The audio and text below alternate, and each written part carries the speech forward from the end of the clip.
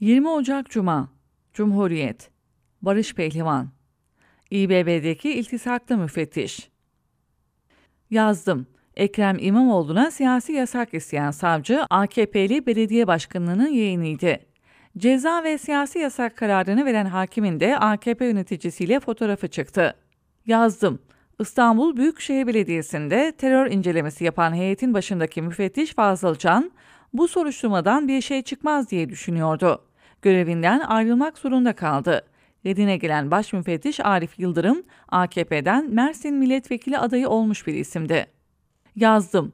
Kalan 7 kişilik İBB teftiş heyetinde olan 3 müfettiş de belediyeyi terörle ilişkilendiren rapora imza atmadı.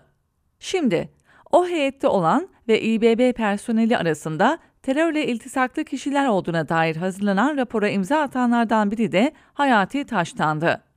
Deniyor ki 2019 yılında mülkiye müfettişliğine atandı. Yani daha 3 yıllık bir müfettişken Türkiye'nin en büyük belediyesinde görevlendirildi. Nasıl sormayayım? İçişleri Bakanlığı'na bağlı Mülkiye Teftiş Kurulu'nda 100'den fazla kıdemli baş müfettiş varken 3 yıllık bir isim neden İBB için seçildi?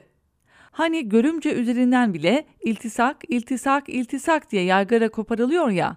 Acaba diyorum İBB'ye kayyum atanıp AKP'ye geçmesine çalışan müfettiş Hayati Taştan'ın da AKP'lilerle bir iltisakı var mıydı?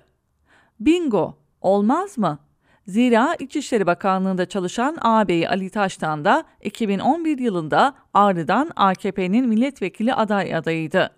Ağabey Taştan siyasette istediği koltuğu kapamadı ama devletteki koltuğunu korudu.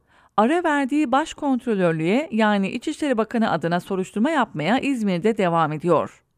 Demem o ki ağabeyi AKP milletvekili olamadı ama kardeşi Türkiye'nin en büyük şehrinin AKP yönetimine geçmesine zemin hazırlamak için elinden geleni yaptı. Evet, İBB AKP'ye geçsin diye savcısından müfettişine kadar herkes aktif AKP'lilerden ve onların yakınlarından seçiliyor. İmamoğlu buna karşı milletin seçtiğini ancak millet değiştirir derken İstanbul'a göz diken Erdoğan'sa yeter söz milletin diyor. Kapatırken aklıma bir şey takılıyor. Fethullahçı istihbaratçı Ali Fuat Yılmazer kritik operasyonlar öncesinde dönemin başbakanı Erdoğan'la görüşürdü. Bu buluşmalar genelde havalimanında olurdu. İmamoğlu'nu cezalandıran hakim de karar öncesi Erdoğan'la birebir görüşmemiştir değil mi? Yok artık.